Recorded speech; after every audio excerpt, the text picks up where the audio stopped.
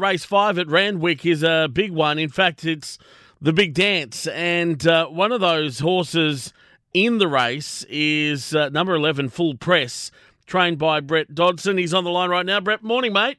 Yeah, good morning, Moffee. Big one tomorrow for you. Yeah, no, it's a great concept that they came up with, and for country races and to qualify and to get into this big one is pretty special. And because obviously, for those that aren't obviously too sure about it, for the big dance, this is put on by New South Wales Racing. It's something Peter Vlandis sort of came up with too, where I think the winner and the second place horse, is it, qualify for the race from things like, say, the Coffs Cup.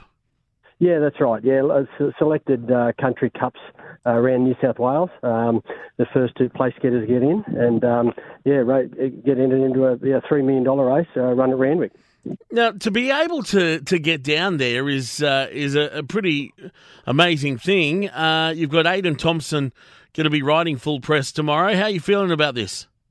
Oh, look, it's a big ask. I mean, it's the hardest race he's been in by a long way, and there's a lot of the city horses that have gone to the country areas to qualify. So, look, we know how hard it's going to be, but like I said, it's a $3 million race, and we deserve to be there. So we're going to have a throw up the stumps. But Aidan's going to come down from Brisbane to ride him.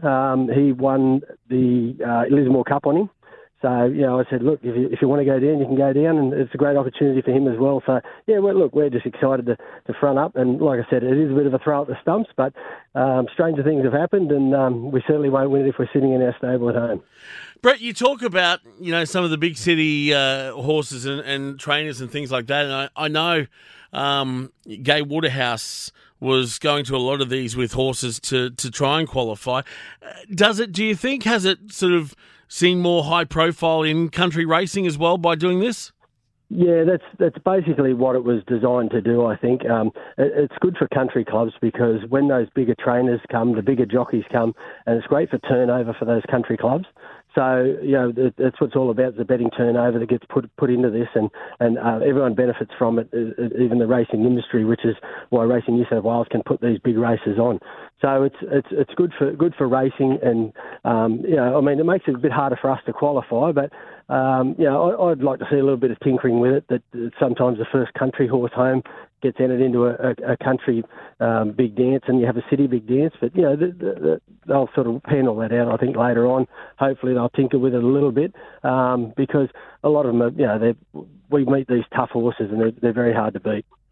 Well, it runs over 1,600 metres. Tomorrow at Randwick, race 5 at 2:20 is when it jumps. And, Brett, all the best for Full Press tomorrow. No worries, thank you. We'll be trying our best. There he is, Brett Dodson, the trainer of Full Press, number 11.